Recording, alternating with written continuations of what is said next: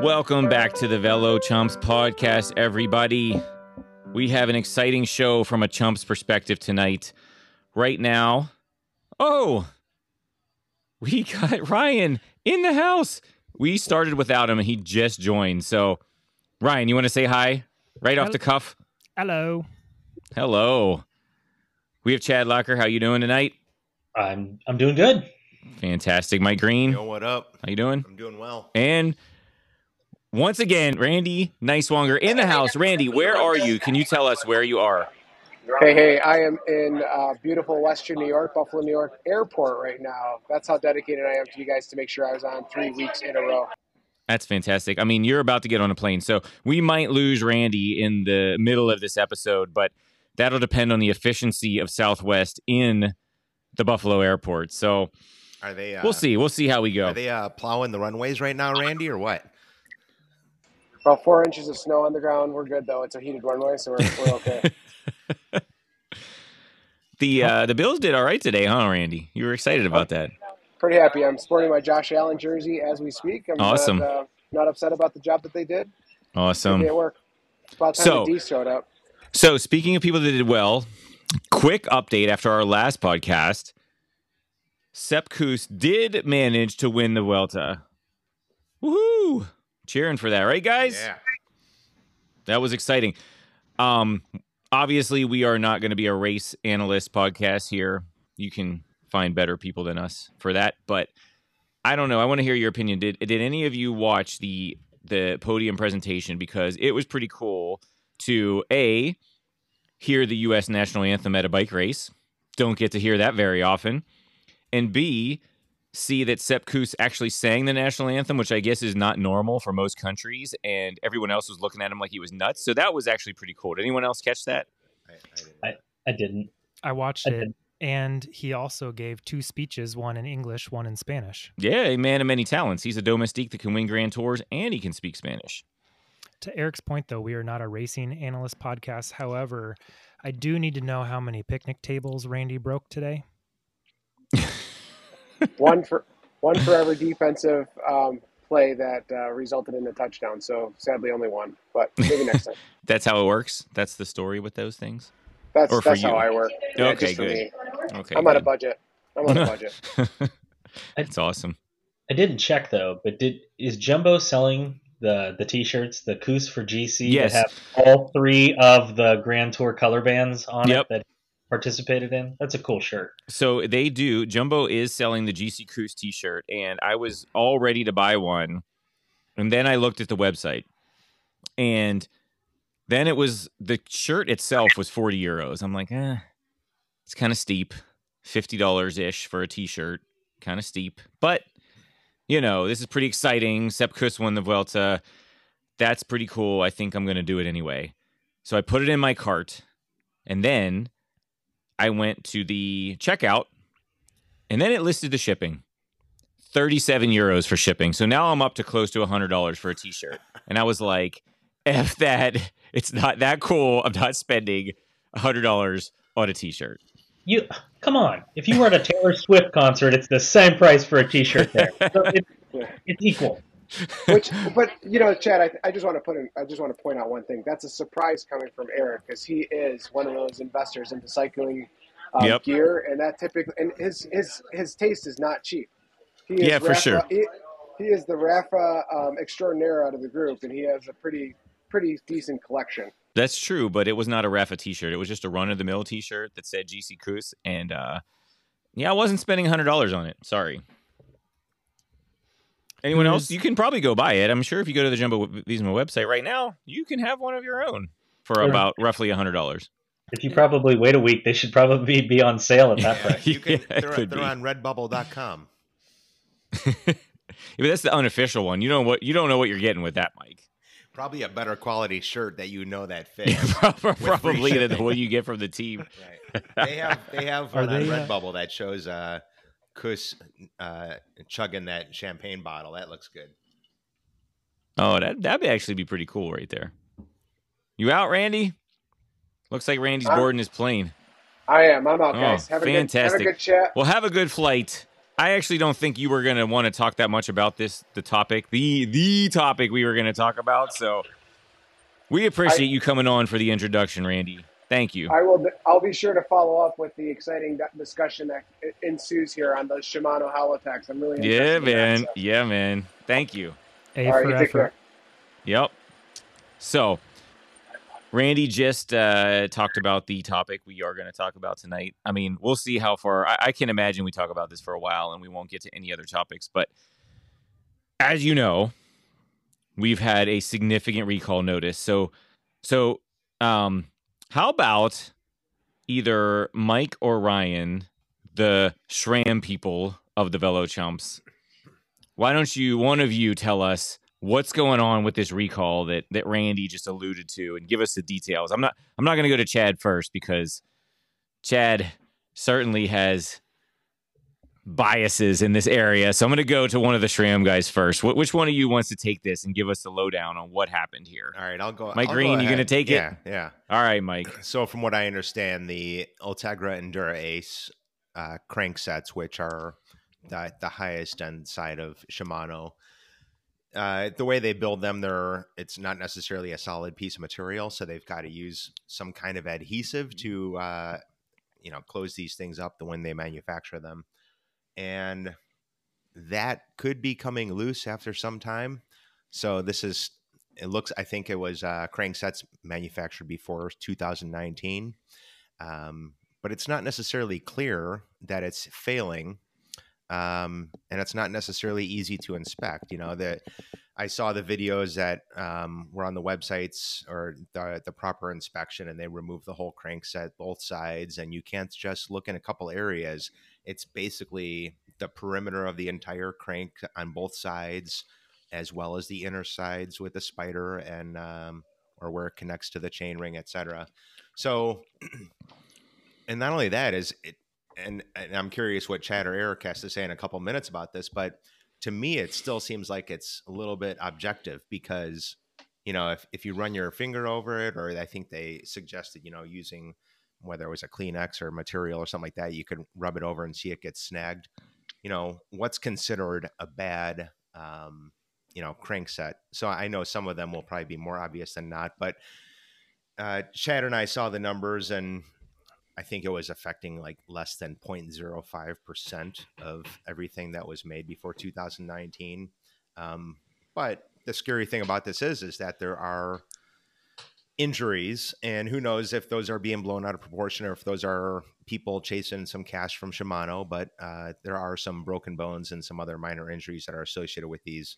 So, some people are suggesting ride it until it fails, but that is a little bit scary if you're going to lay down power going downhill or something, and something could give way or fall apart. Ryan, you want to fill in any gaps there that I missed? Well, I know I talked a lot of trash this week on this, but other than how the recall was handled, I actually don't have a problem with this. Like, it's a wear item. If you ride your bike enough, you're going to have to replace your cranks anyway, among other things. I feel like just like with any other hobby or transportation device, like things will break eventually. So I don't really have so much of a problem with, the manufacturing defect or whatever you want to call it. I do have a problem with the way that the recall was kind of rolled out, though. So take a step back there. Are cranks really a wear item? I mean, they don't really have any moving parts. They're just rotating the around the axis. The teeth will wear out eventually. Yeah, but that's the chain ring, right? Yeah. In theory, if you ride your bike 100,000 miles, maybe a 2-spec crank will sort of be worn out at that point. I don't necessarily think a crank itself is a wear item. I don't think most cyclists think of a crank itself as a wear item. Of course, the chain rings are, but that's why chain rings are replaceable unless you have a force power meter crank set. But, besides that, chain rings are generally replaceable. And I don't know that it's, to your point, Mike, that it's a wear item. But I do concur, Ryan, that the way that this recall was handled by Shimano was pretty much terrible. So, just a quick clarification, Mike. Yes, before 2019, but after 2012. So prior to 2012, I guess Chad, the historian here, will tell us. I guess they weren't really Holotech prior to 2012, and from 2012 to 2019, date codes. Those were the ones that had the potential epoxy issue where it was separate. The hollow pieces were separating from each other. That potentially is causing this problem, which is now creating what Mike just said is a very, very subjective inspection where the person that's inspecting the cranks has to just sort of look at it and make a judgment call. Is this okay or not okay? That's sort of to your point, Mike. It's not necessarily the best, not obvious, like this is exactly what you're looking for. It's like you're looking for a sign of, well, what does that mean? We're not really sure. I would, you'd like to think that bike shops are equipped to handle this, but as we have talked about many times on this show, we're a little bit suspicious of the mechanical aptitude of many people in many bike shops. So does that mean that certain bike shops are going to be able to find these things better than others? I would say yes. And if you happen to take yours to one that may not be as proficient at finding this issue, does that put you at risk? I mean, I don't know if I'll say at risk, but does that put you at risk of riding one of these cranks? Yes. So the whole, like to Ryan's point, the whole thing is quite disappointing. I'm curious too. If you go to a shop that you didn't buy your bike at, and you bring your bike in for inspection, and they inspect the cranks, number one, are they gonna bill you for labor? They've got to this is free. But then Shimano is paying for that. Okay. So yeah, that's like. But that was my question. That's what I was going to ask is, but so yes, the consumer won't have to pay for the labor, but is Shimano reimbursing them for the labor? Because in that case, I think a lot of shops may be very quick to say, oh, yep, this crank's affected, if they're going to make, $40 or whatever it is off of each replacement. Well, allegedly Shimano is paying them, and I've heard that from dealers, and I've heard that from various reporting on the issue. I don't know the details of that. I'm not a Shimano dealer. I'm not a official professional mechanic that would get reimbursed for such an inspection. I generally get paid in whiskey, not in cash, so I don't know how that Shimano can't work that out for me. Chad's been sitting here patiently but waiting. Yes, I think we should give Chad the mic. I'm really ready to hear Chad, Mr. Shimano. Now, to be fair, I only have Shimano in my stable as well, but I'm going to let Chad, Mr. Shimano, take the mic here and let us know what he's thinking. There's so much. Going on.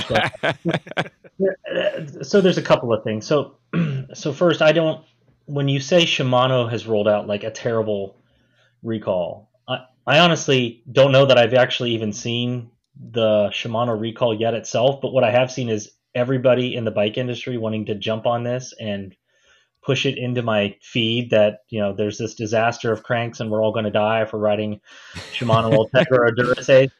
And then the number of people who have sent me IMs or text messages, they are concerned, their bikes are faulty, they are going to die.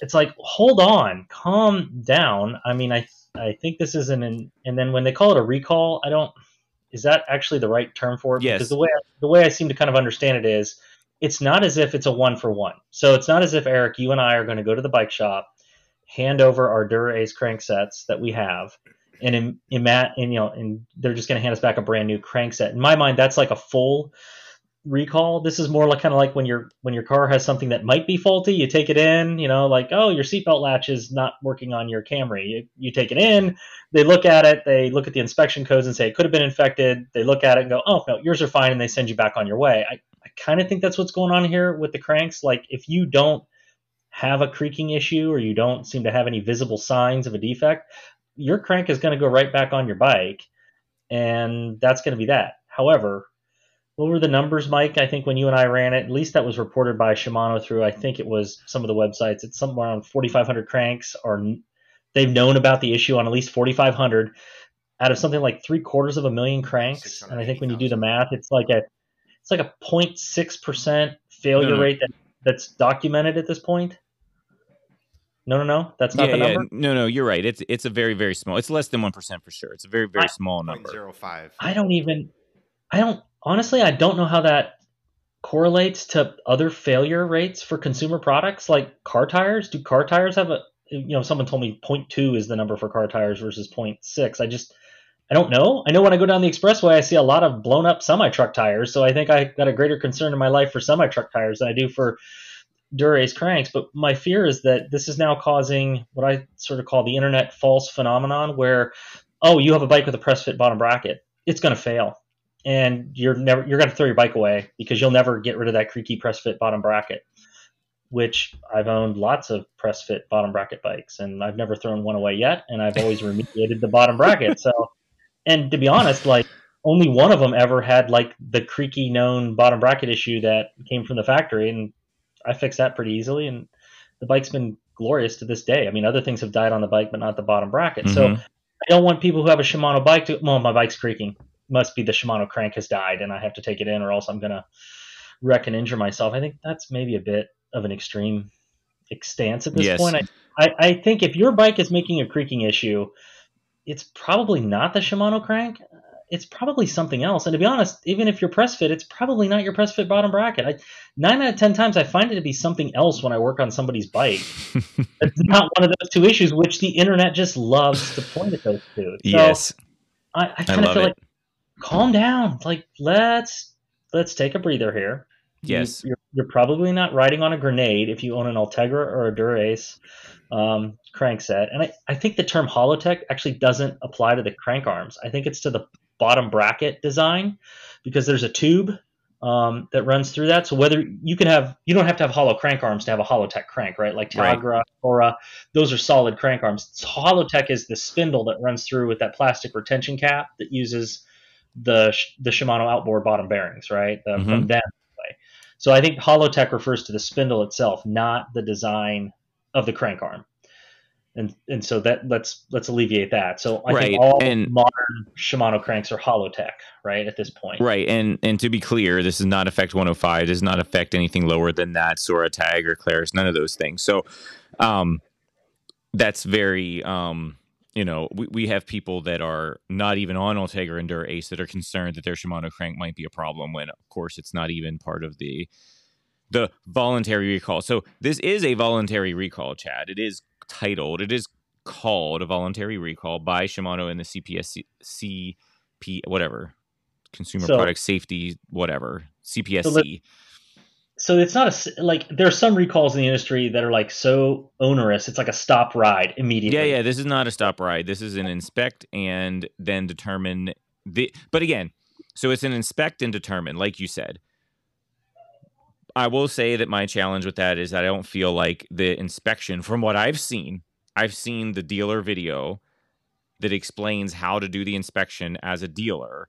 It's very detailed, but at the same time, it leaves a lot up to the interpretation of the individual mechanic that is checking all of those bonds. It very clearly explains all of the places where the bonding could be failing. Okay? Very clearly. But it's very much up to that individual to determine, is this a potential issue or not, right? And I think that is one of the challenges, going back to Mike's point. But I do want to bring up a couple points here. So I 100% agree with everything you said, Chad, in terms of it's being overblown and should we worry about this? And the short answer is probably not. You probably shouldn't worry about it if you're riding a Shimano crank. And me personally, I'm riding a Shimano crank and I'm sorry, cranks multiple. I have multiple affected of these cranks. And you know what I did today? I rode 90 miles on a potentially affected crank that I haven't bothered to do the inspection myself on yet because I'm just not that worried about it. And I didn't die. So that's great. That's great news. I rode 90 miles and didn't die and didn't hear any creaks and didn't have any other problems with my bike. The other thing I will agree with you 100%, Chad, is that there's a lot of concern about this in our local Facebook group page for bikes. We have 3 posts. Some person posted 3 separate articles about this particular issue, and you have a lot of people that are understandably concerned because they read these things and it's like, oh, Shimano recalled all these cranks. Of course, you hear that. You think, oh my gosh, this is a problem. Just like you said, Chad, people are probably concerned out there. They're texting people like me. They're texting people like you. Like, what should I do? Am I going to die? It is creating that sort of a scenario, right? So all of that is true. And to go back to what Ryan said, I do think that Shimano handled this poorly.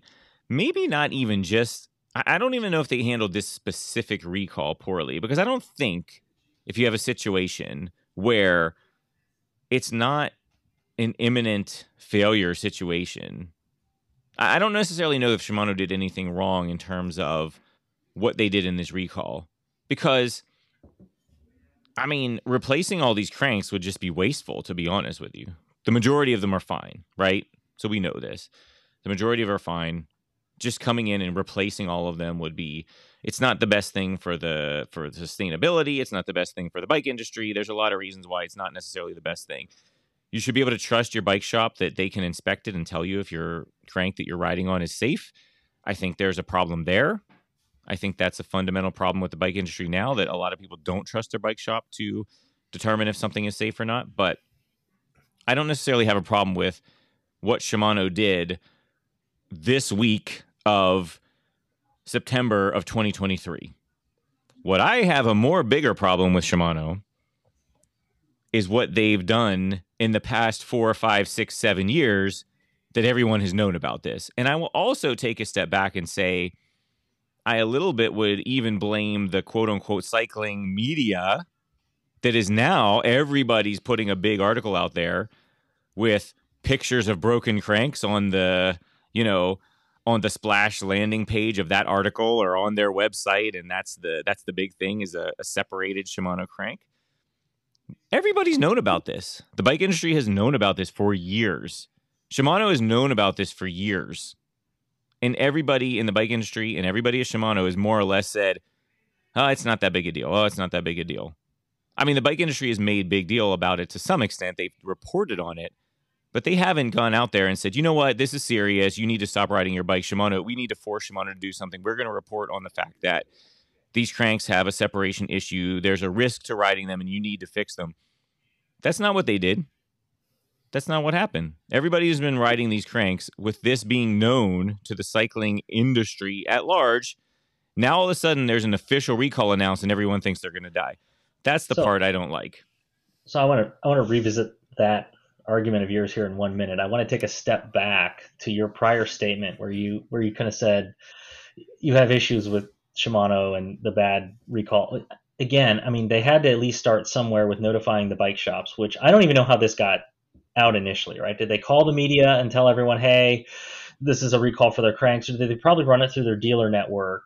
Journalists picked it up, and then, the internet does the internet thing, right, and they have run with it. So, I mean, I was on a ride today with my buddy who works at the bike shop, and he's got customers running in the door, or at least one, with a crank, and he's like, what am I to do with this? We were told this is coming from Shimano, but they don't have anything to do with it yet, because I don't think the recall becomes active until October 1st, right? Shimano has to get their ducks in a row with how they're going to process these things. So I kind of feel like the media telling everyone, rip your bikes apart and run to your bike shop, was a bit premature, because I don't think the message from Shimano was actually meant for the general consumers. Again, if you're saying this was a, more of an inspection recall, if you're having an issue, we'll go ahead and do that. So what did you want them to do? Wait even longer to No. What I'm saying is I don't actually have a problem with the way that this specific recall came out in September of 2023, because it's what they had to do. They had to say, hey, we need to do this. I will say that I do know that some people that worked in local bike shops here have already done the inspections, and the inspection video is out there on the Shimano dealer website. So, if you're a Shimano dealer, you can get onto a specific Shimano portal that you only have access to if you're a dealer. The inspection video is out there, so your buddy that works at the bike shop should actually be able to, if assuming they're an official Shimano dealer, should be able to do the inspection and determine if the crank is affected. I've seen the video. It even tells you how to initiate a return, what you specifically need to do if there is a subjectively what you think is an issue found with that crank. to initiate getting the replacement. But then if it says, if you don't find any of this stuff, tell the customer, just go ahead and ride your bike. It's fine. Again, I don't really have a problem with what they did this week. This is probably but I guess my point is, this is what they should have done in 2019 or earlier. They should have acknowledged this was an issue. They should have done this back then. They should have corrected their manufacturing process, which they did, and not waited 4 years or 5 years or 6 years to do what they're doing today in 2023. That's my point. So when they corrected their production process, they moved on to 12 speed, because I don't know if you check the date codes, Eric. It's every single R9100 crank that's ever been made. If you have one, you have to have a number that hit it. I don't think you have one. I have S number Ultegra cranks in my garage right now. 11 speed. Ultegra, I think every single 9100 was affected by it. The only reason I say that is I had one of the last ones ever made out in my garage, and that's the last date code they have where they issue for it. So anyway, so that'll bring me to the other topic of the pictures of all of these failed cranks, and I now know of one that has failed locally, and these are not cranks that lived a good life. Okay, let me put it that way.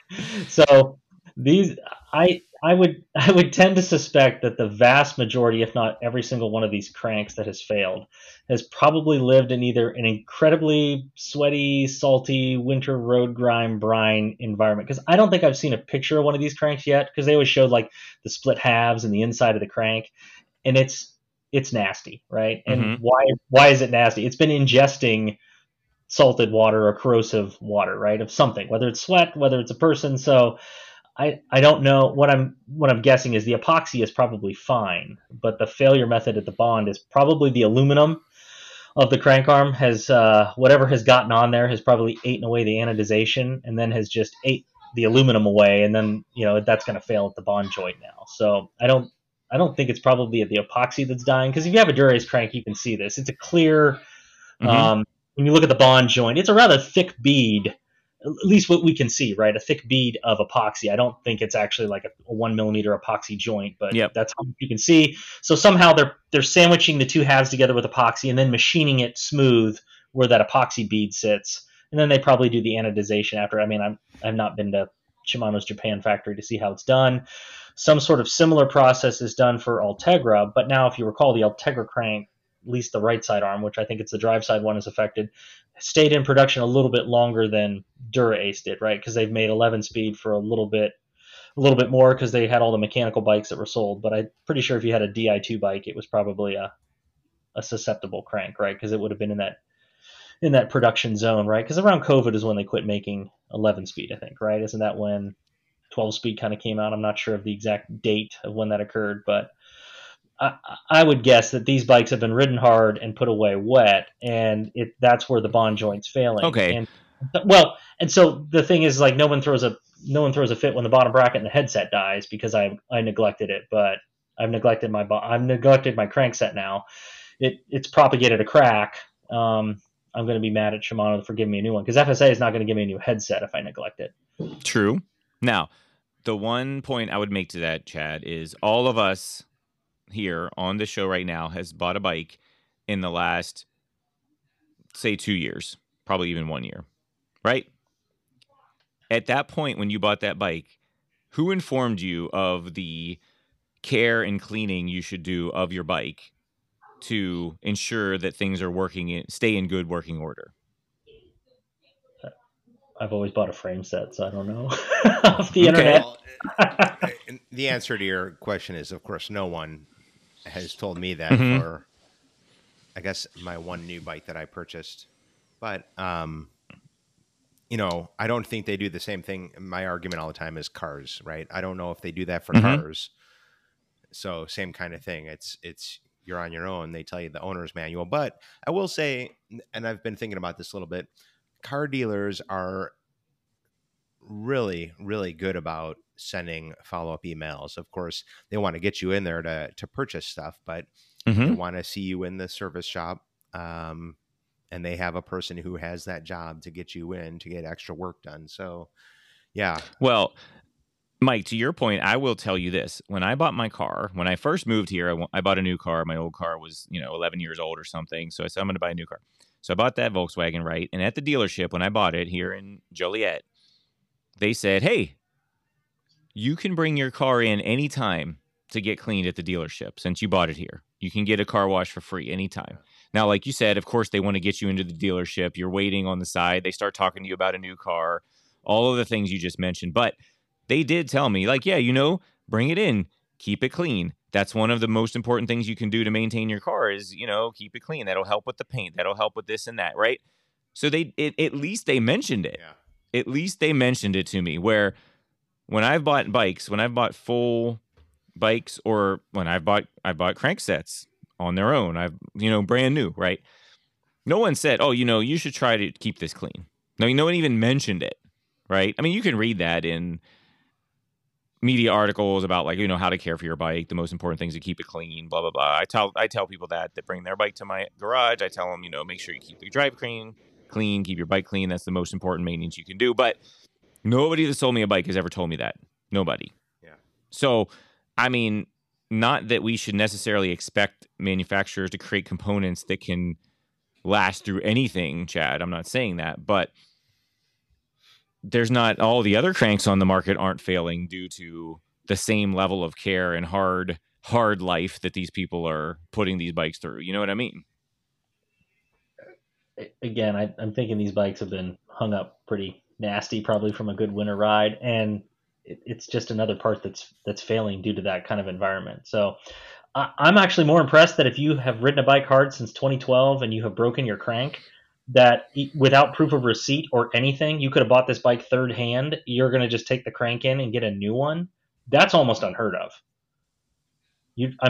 That's pretty impressive recall, right? I mean, most cases you have to every recall I have had for a part that's like stop riding immediately, they've still wanted my receipt. Mm-hmm. And in this, they don't even want the end. Like, okay, we'll just give you a new one. I'm like, either Shimano is trying to do an amazing PR job, or they know that this is probably not going to be something they're going to replace a lot of cranks with, which maybe indicates to me it's that clickbait for the internet just running rampant with yet another story. Because what's probably the number one thing for this? Was it that Instagram site of Love Shimano or Thanks Shimano? Thanks Shimano, yeah. I have never, other than that site, I have never seen a failed crank in person.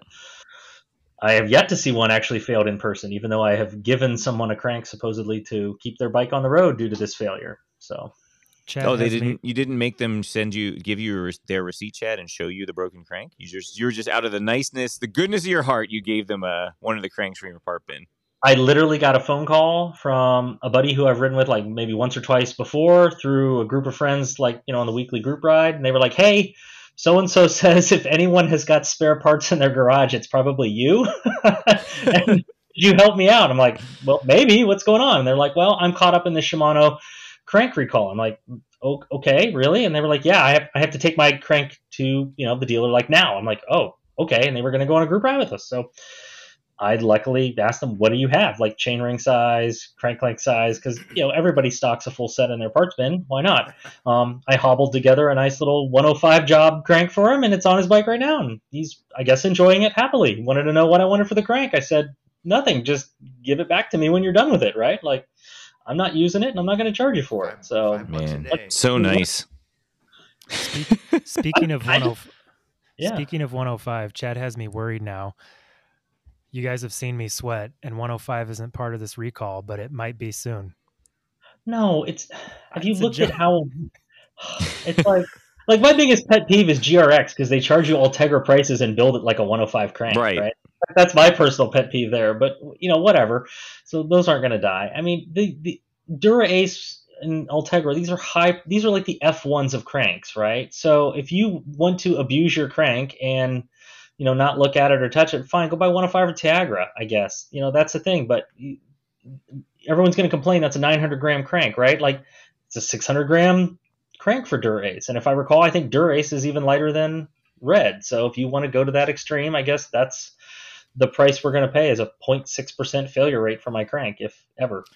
So I have one question is, So I don't know. it's one thing to inspect your crank and see that it's good today, but at, is there anything that to say that these affected cranks will not go bad in the next few years if you keep riding it? Are you supposed to keep Well, inspecting it? no, and this is the other problem. This is the other problem with how Shimano rolled this out. And I can see from a Chumps perspective, Chad, not someone like you that understands this stuff in great detail and has a lot of the history of bikes in your, stored up in your noggin there. Someone it says that bring, so this is what's supposed to happen. They bring the crank in, they get it inspected. The bike shop says, you know what, your crank's fine. But it even says in the video what they should tell the person is, what you need to do is do basic pre-ride inspections on your crank like you would any other part of your bike. Now, I don't know about you. I ride my bike every day, right? Every day. I mean, I know the basic stuff to look for, but like, to be honest, I mean, are we doing the full-on pre-ride inspection that, like literally, I happened to look this up for the Josh Portner podcast.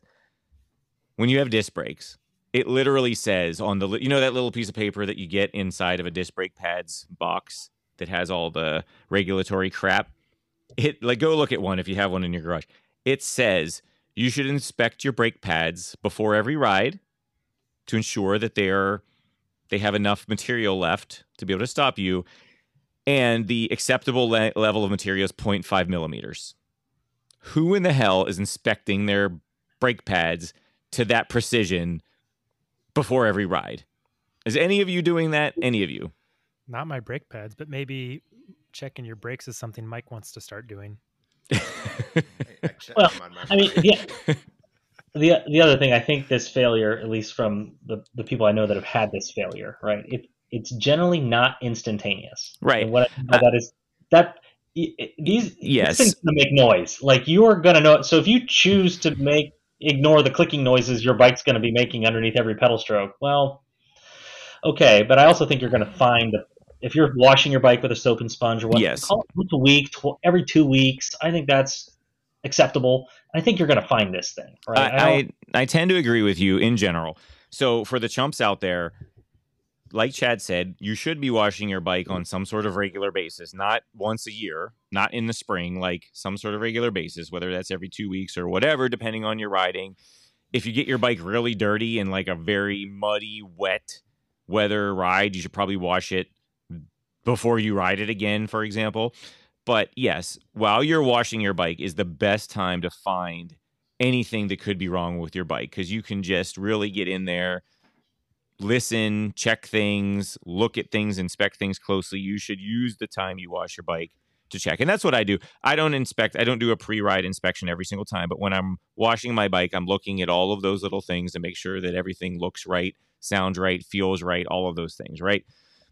But yes, Chad, it is something that is going to quote unquote break down over time, and you'll start to see a crack. But what you just said was you have a lot of people that it lived a hard life, that they're not washing it, they're not taking care of it, and that's the people that are going to be susceptible to such a thing. And I don't think that we're the normal people that are washing our bike every 1 or 2 weeks. I don't think that's the normal for people that are riding bikes. And I also, even among people that ride Dura Ace and Ultegra, because those, like you said, are the F1. So a lot of people just want to get that stuff because it's cool.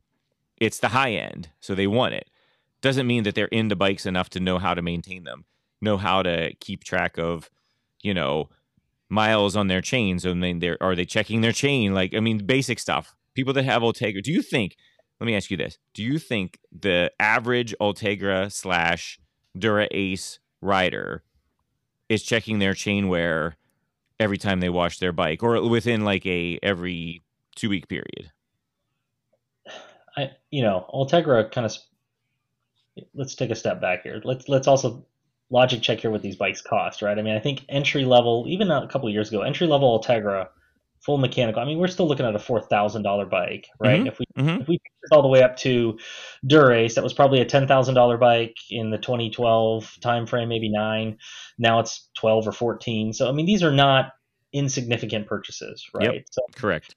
I would hope somebody treats a $12,000 bike a little bit better with care. And it's a road bike, right? This isn't a mountain bike. This isn't your commuter bike with fenders. I mean, it could be, I guess, if you had a really high-end custom built, but I assume that that individual probably knew what they were buying and why they were buying it. So, do I expect someone who owns an Ultegra bike or a Dura Ace bike to probably be somewhat knowledgeable about the clicks and the creaks? And do I expect them to check the chain every time? No. Do I expect them to know that a chain wears out at some point?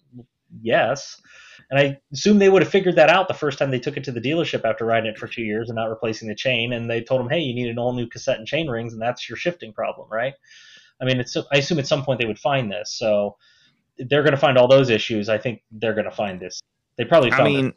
I mean, maybe, but again, I tend to think that a lot of people, and I saw Mike's little facial expression there. I tend to think that a lot of people that are on even Ultegra and Dura Ace, I would guess the majority of them are still depending on the bike shop for their maintenance, even chain checking, even basic maintenance, right? I would guess. So now think about this, Chad. Think about this. This is what's happening. So these people don't know that much about bikes, but they depend on their shop, right? Fine. So they take their bike into their shop. Shop does an inspection. Shop says, well, based on the inspection, everything looks good to me. Your crank is fine. And then they have the same question Mike did. They said, well, yeah, but I'm part of the affected group of cranksets. My crankset is part of the affected group. Who's to say it's not going to fail a month from now or a year from now when I'm riding, and I could potentially have a crank failure out on the road and I'm going to potentially injure myself? Who's to say that? And the dealer, based on the instruction from the Shimano dealer, from the Shimano inspection video, says to that person, well, you should make sure that you inspect your crank. Here's how you can do it. Do a pre-ride check every time. I mean, that's not very reassuring.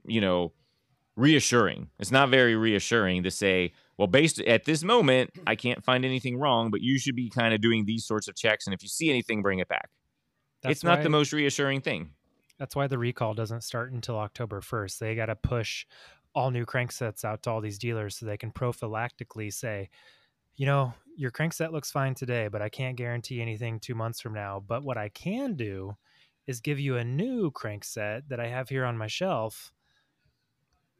That's why it's... Yeah, but I don't think that's necessarily true, because, I mean, of course the dealer can do that, but that's risking really pissing off the person. It's like, hey, you have a crank that's part of a recall, part of a voluntary recall. It's identified. I've done the inspection and everything's fine, but it might still fail, so you might want to be doing the checks whenever you ride. Oh, but if you want, you can buy a new one for retail full MSRP, and I'll install it for you. Maybe I'll even install it for free, since I can probably figure out a way to charge that back to Shimano. I already took yours off, and I'm charging the labor back to Shimano anyway. So I'll maybe even install it for free, but you can buy a brand new one at MSRP. Of course, that's going to piss off the customer. So that's sort of a risky approach from a dealer to do that. I would like to think that that's not going to happen, but we also have dealers that charge people 3 times to cut their seat post. Yeah, for sure. Yeah, dealers are not the most scrupulous. That's true. Bike shops are not always, don't have your interest at heart. That's absolutely true. And I could see someone doing what you just said. But again, coming back to Shimano's, I still think that they should have taken action on this years ago when it was a known issue versus waiting for now and then basically saying, hey, by the way, most of these are going to be fine if it passes our subjective inspection. Just keep riding it and just keep checking on it because it might happen later. I mean, to Chad's point, for someone like me, even for someone like you guys, I don't think this is an issue. I know I will find it if it's an issue with my crank. I know it's not a problem for me. But not everybody's in the same place of us. Not everyone's going to be feeling like, hey, it's no problem. I'm sure there's a lot of people out there that are thinking, oh, this is potentially affected. I want them to fix it. And if they don't, I'm pissed at them. Period. I don't know when this started. Like, I know where the Instagram feed was in the story, but I don't know when it started, Eric. So I'm not going to sit there and throw... I mean, was it in 2013 the first one failed? Like, I don't know. I don't know either, but it wasn't last week. I'll tell you that. It was not 3 weeks ago. It's been around for a while. But you weren't going to fix a crank in the middle of COVID because you couldn't get parts anyway. And I'd argue if everyone who had one of these cranks demanded a new crank, it's not going to happen. Shimano isn't going to make 760,000 Dura Ace or Ultegra cranks in a short period of time. I mean, do the math. It took them a decade to make this many cranks, right? You're looking at 70,000 cranks a year at full tilt to replace every single one of these. So I guess tell someone, well, 10 years from now, I guess you can get a new crank. Yeah, and again, I'm not saying Shimano should replace everyone's crank. I don't want Shimano to replace my crank. I'm sure it's fine. The chances are it's fine. Even if it's not, I will know I'm not going to hurt myself. I'm very confident. So I'm not saying that they should just go out and replace everyone's crank. I'm not saying that at all. I'm just saying that the way that this happened was not, I mean, this has been a known issue for a while, and Shimano basically chose to ignore it or not address it, period. So do I think Shimano makes fantastic group sets? Absolutely, yes. Do I think that they're always the best on PR? I think they're a very conservative company, and they oftentimes get things right, and they're oftentimes don't rush to things. But in this case, they probably should have taken a little more action, and nothing against them as a manufacturer of group sets, but from a perspective of how they're treating their customers, they just should have acknowledged that, yes, there was a problem with their manufacturing, and A, B, C, they could have come out back a long time ago and said, you know what? We have a problem with, maybe they should have done better research and just come out proactively and said, you know what? There's certain maintenance you need to do with your cranks. You can't hang it up after it's been through you rode it through the salty street in the winter, something of that nature. I don't know, but my point is they did not address this issue at the time it became known. It was a known issue. They didn't address it. They waited a long time, and that's what created the problem we have today. Yeah. I did say at the beginning of this that I didn't like how they rolled this out, but I'm going to take Chad's side a little bit more here. At some point in time, like, a consumer has to take a bit of responsibility. Mm-hmm. Like, if nothing else, like, use this as like a little bit of PSA to say, like, you know what? I have been neglecting my bike, and I probably should like look up a YouTube video and figure out how to do like a good cleaning job and like relube my chain. And like, so hopefully, if nothing else, it means we get to ride with some quieter bikes next to us in the future, because people take a little bit of responsibility. And but I don't think that's going to happen. But well, with a lot of things, like, I work in healthcare, and with a lot of things, it's like people want to blame you, but they go home and eat like Twinkies all day. It's like, you got to take some responsibility for your health at some point in time. You can't expect me to fix a broken canvas. Like, I agree with that, but I don't want to put this back on the consumer. And part of the reason is Shimano has never, to my knowledge, sent out some sort of information anywhere, either in any of the manuals I've read or any of the press releases I've read or any of the information that comes around it that says, hey, this is how you should treat your crank from a cleaning and maintenance perspective. I've never seen them saying we should do that. And I'm sure you tell your patients certain things about how they should be treating their body. And if they choose not to do it, okay, that's on them, and they need to take that responsibility. But for them to take the responsibility to keep their bikes in good working order, someone needs to tell them how to do it. And like I said in the very beginning, nobody's told me how to do it when I bought a bike. I had to figure that out on my own. And I would argue that the bike industry needs to take the ownership to tell people how to maintain their bikes in a good way, or you can't really use that as an excuse when something like this happens. Yeah, that's fair. You know, I was just reading online, and I'd just like to point out that Shimano has had similar recalls in the past. And I wonder if Chad heard about this one, the Corsair CS400. Apparently, guys have lost fish while deep sea fishing with this reel, Chad. I mean, that would piss me off. That was going somewhere down. I just think I think there have been other recalls in the bike industry. I'm almost certain there have been other recalls of parts that have had this kind of a failure rate, this kind of seriousness to the failure rate if it occurs. But I think there was something about this particular one that this is good, juicy fodder. Like, well, you could die. There was an Instagram account, like, jump all over. Like, but Chad, this is my exact point. Canyon has had more recalls of far more serious issues, right? I mean, like, if your handlebar breaks off in the middle of a ride, like if I could pick, if I was to say, hey, you're going to be riding down the street at 25 miles an hour, and one of these things is going to happen. Your crank arm is going to break off, or your handlebar is going to break. I'm picking the crank arm every day. Okay. I don't know about you, but that's what I'm picking. If I had to pick with one of those breaking during a ride. Now, Canyon issued a stop ride as soon as Matthew Vanderpool broke that handlebar. And at the time, everyone was saying, oh, man, nobody's going to like do the thing to the bike that Matthew Van, like, no normal, like nobody else in the world, not even other pro riders are going to put that much force to the handlebar. But Canyon went, and I'm not saying Shimano should have issued a stop ride back in 2017 or whenever this was, right? I'm not saying they should have done that. But there have been more serious recalls. My SL7 got recalled as soon as they found out there was an issue. And then, again, it wasn't a whole crank. They had to replace the compression plug or the expansion plug and some hardware up there. But it was a lot of work. And it was all bikes had to go in. It was a stop ride, right? The issue is not so much that there have been other recalls and this one's just juicy. It's the fact that this was a known issue and Shimano ignored it for years, and then all of a sudden a recall comes out. That is the issue. That is the fundamental problem, and that's what I think where Shimano dropped the ball, and they are pissing off people. I can tell you, Chad, you probably can seen this in your friends. There's a lot of people pissed off saying, this is not cool what Shimano is doing. And they don't know all this context that you know. They don't know about all these other things. They just know that their bike has one of these things. They're pissed off about it.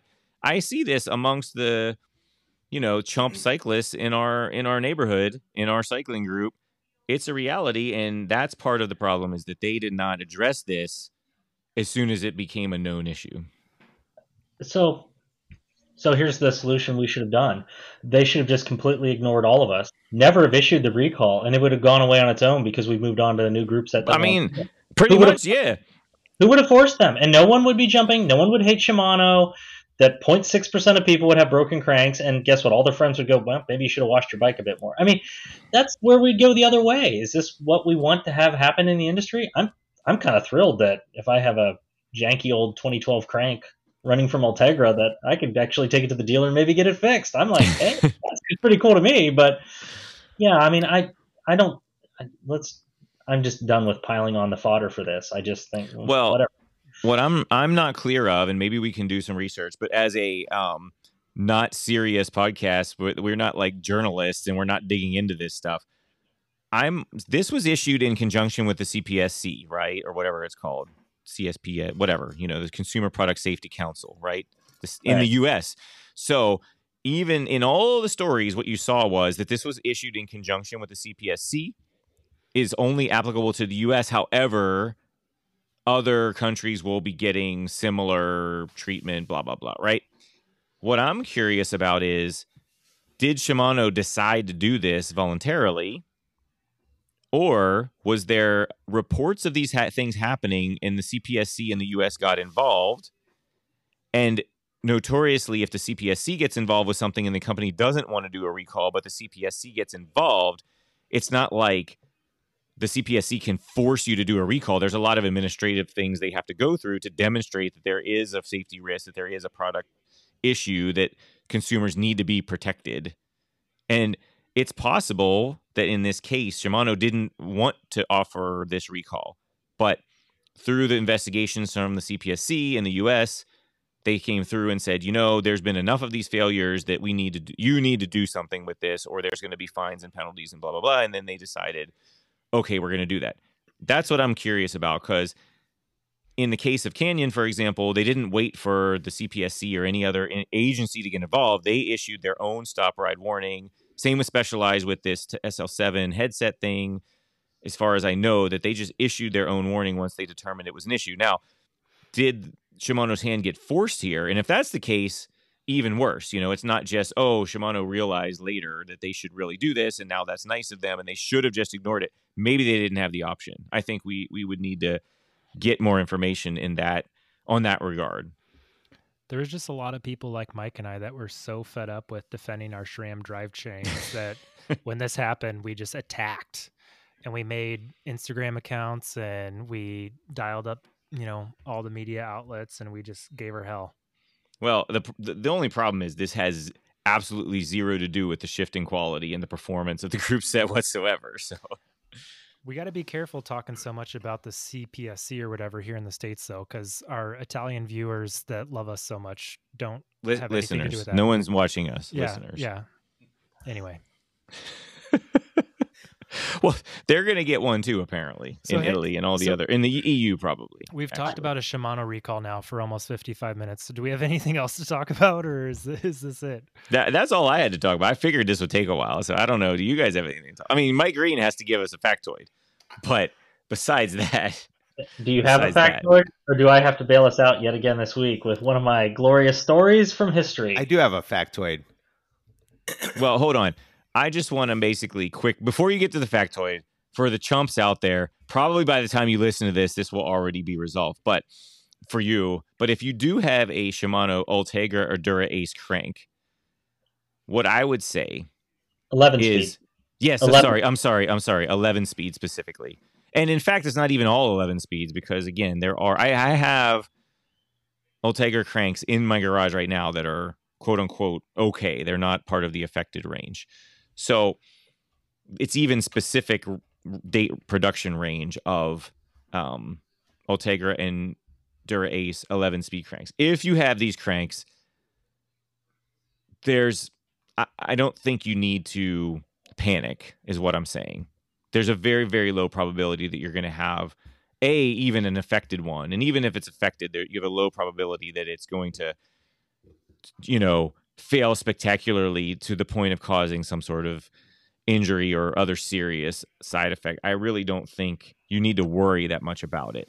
I think what you should do is be diligent and determine, do I have a crank that's an issue, and go through the process, get the inspection. If your crank is making noises or you see clear cracks in it, or if if you're around here, you want me to look at it or whatever, I would say do your due diligence around it. But I don't think you need to just stop riding your bike and just, panic and think that you're going to die if you get on the bike. I mean, like I said, I rode 90 miles on my quote unquote affected crank today, and I didn't even think about it once. I would say if your crank set falls within that range, keep your RPMs, your cadence above like 140, so there's not a lot of torque on those arms.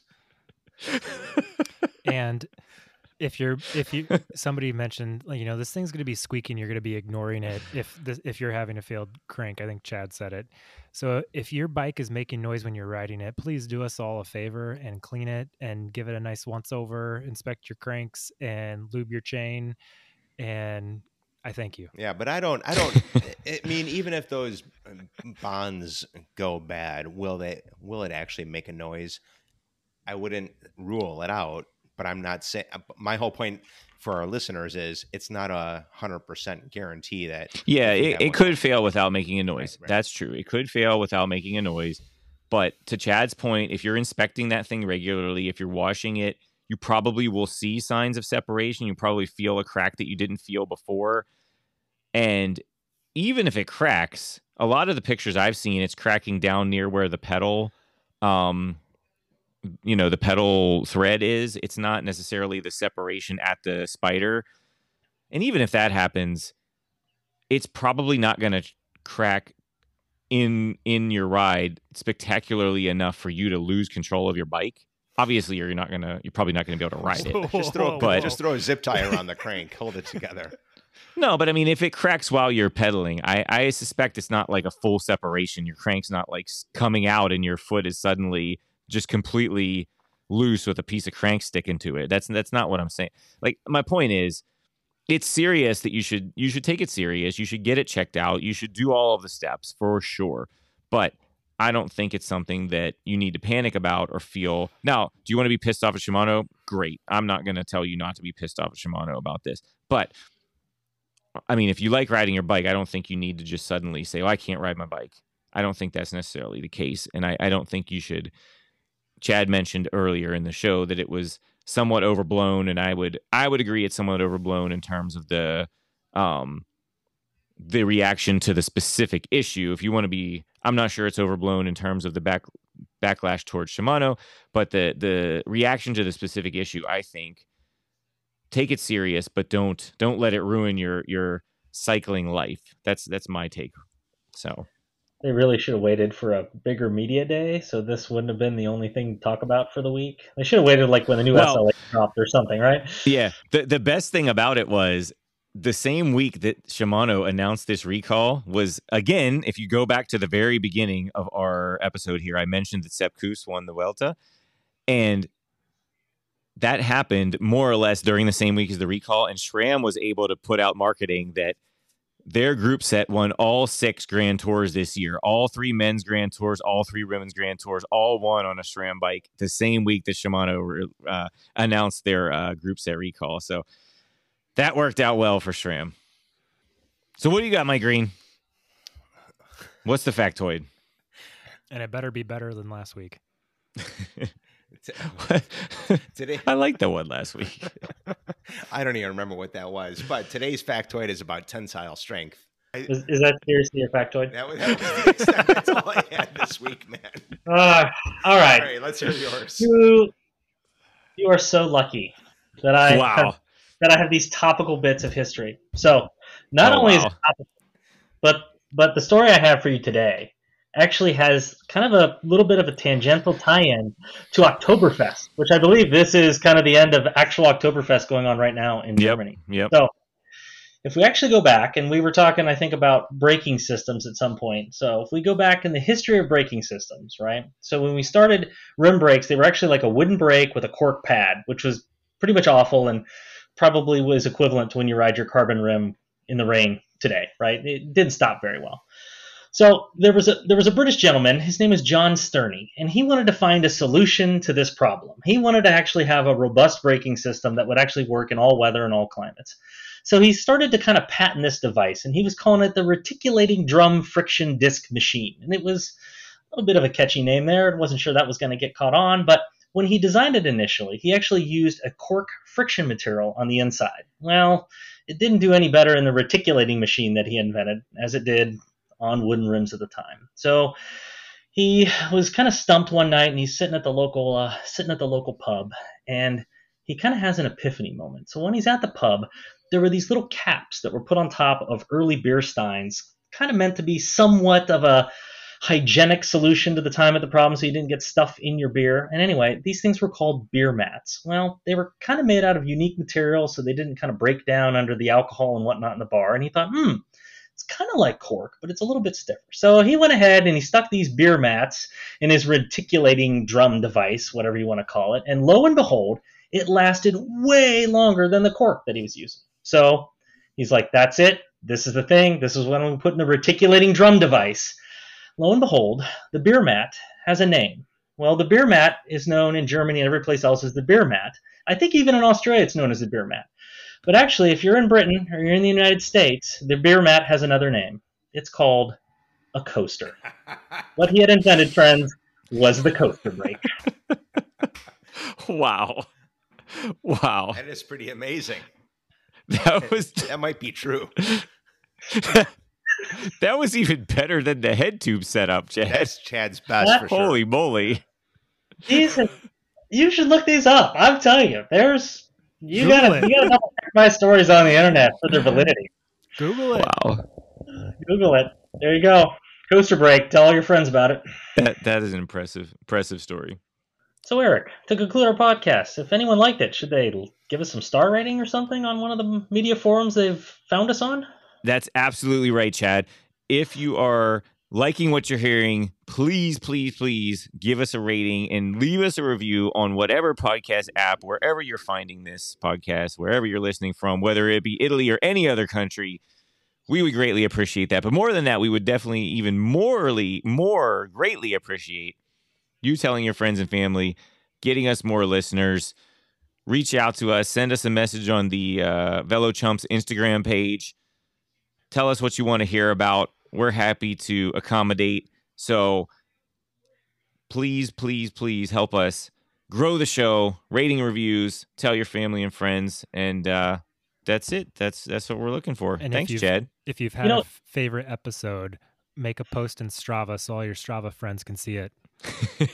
Yeah. You know what the other good thing we could do to see how far this goes with the evilness of the internet is let's post a picture of one of these failed cranks in the Velo Chumps Instagram page. Yeah. And I like to have comments of who's actually had one of these fail that was nice to it. I'd like to see how far this can go. Oh, really? That's what you want us to do, Chad? Wow. I want to be proven wrong because so far I'm pretty sure every single one of these cranks has lived a hard life. Like it's been hitting curbs, it's been seeing road salt, it's probably been sweated to death. It was not treated well.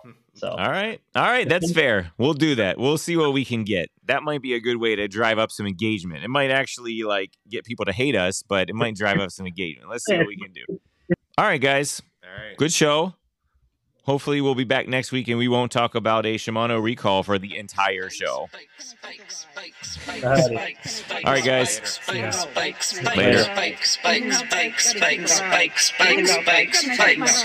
Thinking about bikes, talking about bikes.